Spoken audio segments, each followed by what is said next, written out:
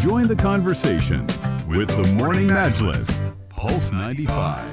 Yes, text us at 4215. Big question. Who do you think is going to win the presidential election and why? Is it Biden or Trump? Let us know, 4215.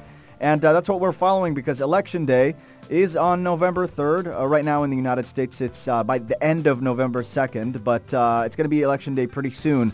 And both candidates have been on quite the blitz across multiple states, especially Donald Trump, who's been on fire here, delivering his closing pitch to voters in those critical swing states where it could go either way.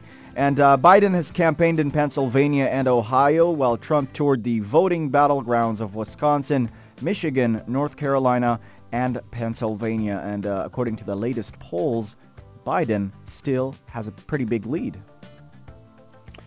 He does, but if you look at the amount of press coverage Donald Trump is getting, it's quite a lot compared to what Joe Biden's doing, and this is a little bit of a personality thing as well. For sure, yeah. Isn't it? Now, in terms of how strong Trump's personality is, and should he win or should he lose, how will he react to this situation? That's also another point to consider.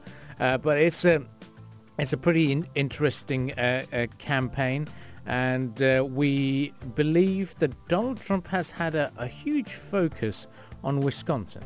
Is that correct? And that's a key battleground that he's really looking forward to clinging on to. Yeah, definitely. Wisconsin is a key state for Donald Trump. It is known as a swing state, and the way that U.S. elections work is to be elected president, you must win at least 270 votes in what is called an electoral college. And each state gets assigned a certain number of votes based on its population. So a candidate can win the most votes nationally, like Hillary Clinton did across the country, but still lose the election on those electoral votes. It's sort of a winner-take-all system within each state. And Wisconsin is one of those key swing states as well, and Trump has been campaigning there to try and maximize his lead. He's been banking on the states that he had won significantly back in the 2016 elections, and that's what he's trying to do in those states at the moment. At the moment, Biden has been leading in both national and state polls and is widely favored to win so far, but no poll has predicted that Trump will definitely lose. Perhaps the most influential of forecasters, his name is Nate Silver, he said or reminded everyone on Sunday that in his projection, the president has a 10% chance of retaining the White House, not zero. So he could have a 2016 moment again in the Electoral College. Now, Biden's lead in Pennsylvania, which according to some forecasts is the, let's just say, tipping point state, is 5 points, which is solid but not spectacular according to Silver. Pennsylvania and Florida will together give Trump 49 Electoral College votes, a tally Biden can overtake only if he wins all of the remaining 4 toss-ups: Michigan, North Carolina, Arizona, Wisconsin, and does well in other states too. So also polling errors do happen. All forecasters were wrong in 2016, and no one is ruling out the possibility that Trump may seek some sort of illegitimate path to victory, although that scenario has many mind-boggling unknowns, so we don't know till now. But the count is not officially finalized for weeks. Back in 2016, it took until December. So what happens on election night is that major TV networks and the Associated Press call the election in favor of one of the candidates, a projection based on exit polls, interviews with voters, and trends.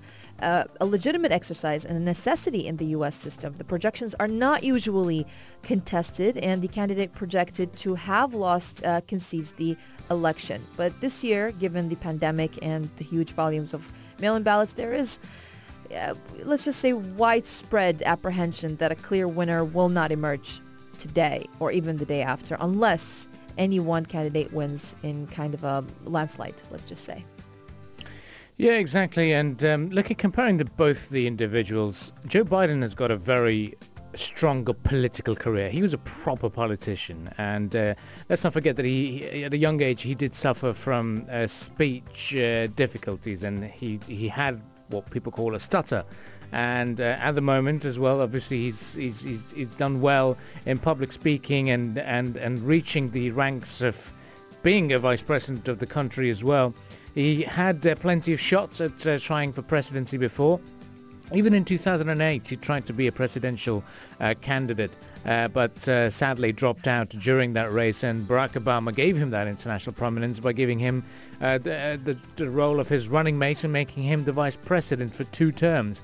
Joe Biden described Barack Obama as his brother as well. Now, it all depends on how the elections pan out, but internationally, a lot of countries will still remember that a pacifist president like Barack Obama had actually initiated more conflict than any other president has. Exactly. And will Joe Biden continue that legacy? That is the question that a lot of people have.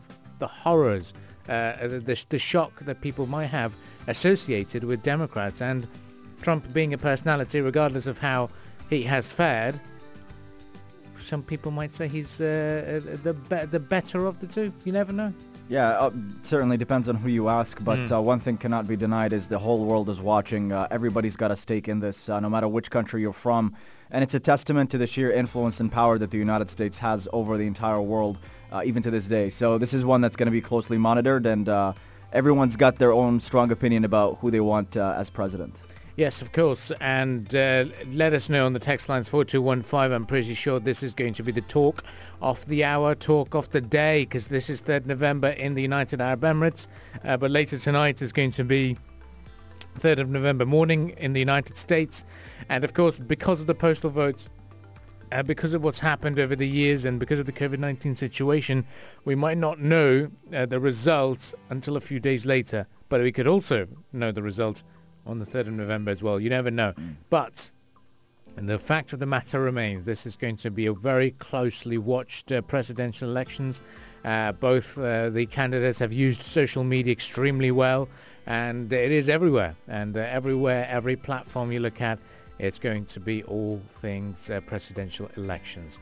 We'll leave you with that thought and welcome your opinions and thoughts on the program. 4215 is the text line for you to get involved in the discussions.